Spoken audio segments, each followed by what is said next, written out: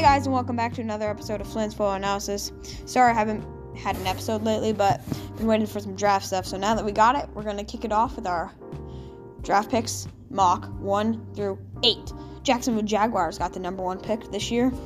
This is a franchise that has had the number 1 pick multiple times in its short NFL career. Anyway, I say they go the route of Aiden Hutchinson, defensive end from Michigan. They've got a lot of offense in the offseason, so I think it makes sense to go defense then. He was crucial in Michigan, beating my Iowa Hawkeyes in the Big Ten Championship, and Michigan, shout out to JJ, my friend who likes Michigan, in Michigan making the college football playoffs. He had 66 QB pressures in 2021, and could really be a culture setter for Jacksonville for multiple years.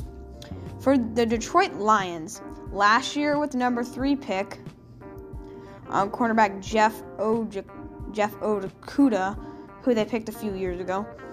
Anyway,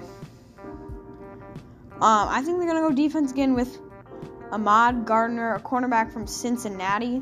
He helped Cincinnati make the college football playoffs for the first time in their history. And I think Detroit needs defense because, here's the thing, you get good defense, you get your offense the ball more, and you see what your offense needs and doesn't need.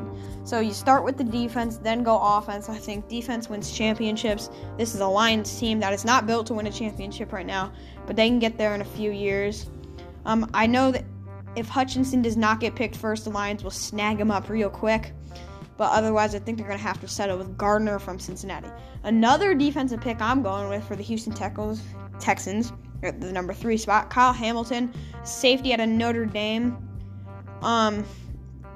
He only posted a 4.59 40-yard dash time, which is fairly slow for a safety. He's a bigger player. But Houston needs help everywhere. They're a mess. Deshaun Watson, gone. Their quarterback's gone. So, again, start with defense, same with the Lions. Maybe get some turnovers and get the ball to your offense and see what they need. But yeah, Kyle Hamilton out of Notre Dame, number 3 spot for Texans. The number 4 spot, we knocked the New York Jets. If you're seeing a theme here, the AFC has 3 of the top 5 picks. The New York Jets, another one of those AFC teams, picked Garrett Wilson, wide receiver out of Ohio State. They did a nice job over free agency, but they still need a number 1 wide receiver. Tyreek Hill chose Miami over the Jets, and Elijah Moore, Corey Davis, and Braxton Berrios are a solid trio at wide receiver. Second-year quarterback Zach Wilson hopefully can throw some passes to Garrett Wilson out of Ohio State. And as you know, Ohio State always producing great players. So when they come out of the Ohio State University, it's always a good player. And I think Garrett Wilson will help the Jets immensely. So that's the Jets at the number 4 spot. And the number 5 spot, we got another New York team, the Giants. I'm going Evan Neal, offensive tackle out of Alabama. An offensive tackle pairing of Evan Neal and Andrew Thomas, the Georgia offensive tackle from last year, gives quarterback Daniel Jones, who, in my opinion, is not a starting quarterback, but if you're the Giants, you don't got much else of a choice. A protection he needs to run and hopefully not fall. I considered NC State's Akeem Iwunka too, but I think Neal would be better considering he faced some really good pass rushes in the SEC from teams like Georgia, Kentucky, and other loaded SEC teams, considering that being probably the better football conference in college football. So that would be the Giants at the number 5 spot. Number 6 spot, I'm going to go with the Carolina Panthers here. This team needs a quarterback, and yes, they're going to take Pittsburgh's Kenny Pickett. Yes, I hope Kenny Pickett falls to the number 20th spot and the Pittsburgh can get him. But no, I don't think he will, sadly. So I think Carolina needs him. Yes, Carolina needs a left tackle, and Ekwonu is still available. But the most important position on the field is quarterback. Signal caller leader on the field. Carolina missed out on Watson. So the Panthers need to start at quarterback. Pickett has 49 career starts and is most NFL-ready signal callers of a bunch. He is ready.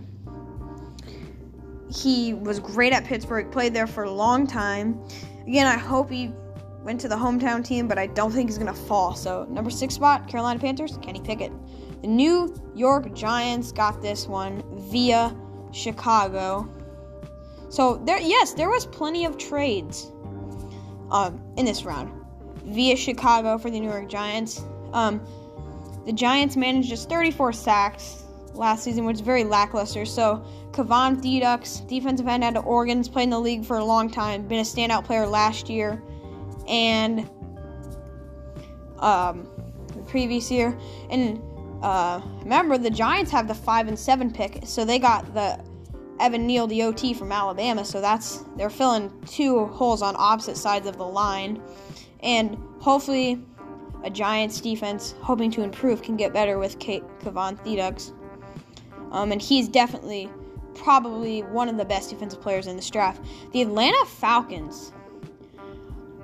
So they traded Matt Ryan, so they have Marcus Mariota. This is at the 8 spot.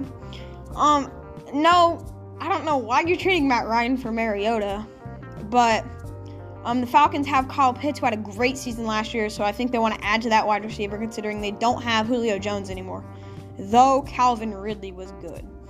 The Atlanta Falcons, Drake London, wide receiver, USC. He can really help Marcus Mariota, who has not started for a long time. It's been a while. Last time he started was for Tennessee a few years ago. He did have weapons there too. He's a runner, so I think he can. He's a runner, so maybe some good throw on the run catches for Drake London can help with that being Mariota's style. London is phenomenal talent and makes a lot of sense for the Falcons, and does. Anyway, that's all for my 1 through 8 picks. We'll be getting another draft episode out to you guys next week, and I hope you enjoy Flynn's football analysis. Also, check out Evan's NFL Talk. He's got some merch that he has over there, so if you would like to get some from him, just go comment on his videos, and maybe you can receive some. It's cool. Anyway, see you guys next time on Flynn's Football Analysis. See ya!